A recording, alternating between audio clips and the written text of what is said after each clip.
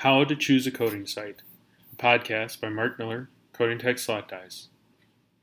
What came first, the chicken or the egg? When determining how to initiate a new product in the marketplace, most converting companies face a similar paradox. Do you build a coating line and invest in the infrastructure designed around a product? Or do you contract out the coating until the product has a proven track record?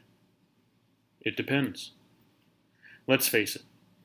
If you have a test tube of fluid and a couple hand spreads of coated product to show customers in a potential market, a lot of process and material variables can change as you scale up to manufacturing levels.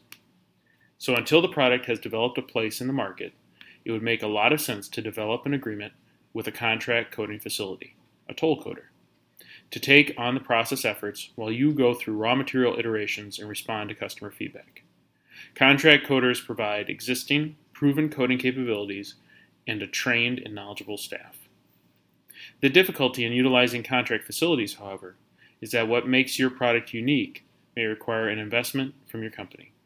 While an investment in another facility may seem like money wasted in a manufacturing site that your company does not own, it is good to view the investment as buying time.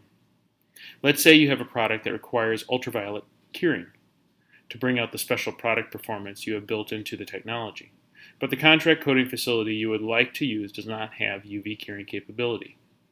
Purchasing a UV cure station, or splitting the cost with the toll coater, provides you with the ability to spend far less money than you would on upgrading an existing line or taking time out of existing manufacturing capacity to run a new product. A small investment can go a long way. You are not only buying time, but you are also buying expertise.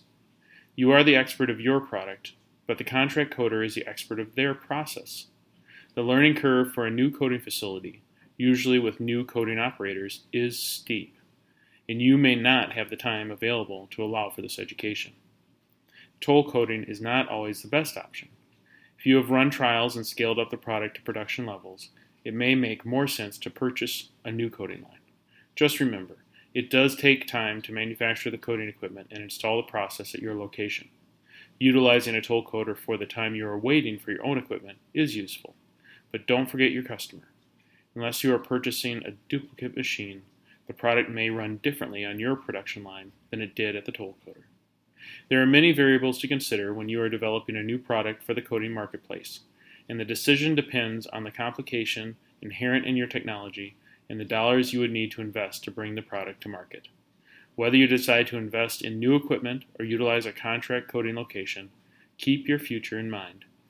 What you introduce to the marketplace will be the basis of customer expectations going forward.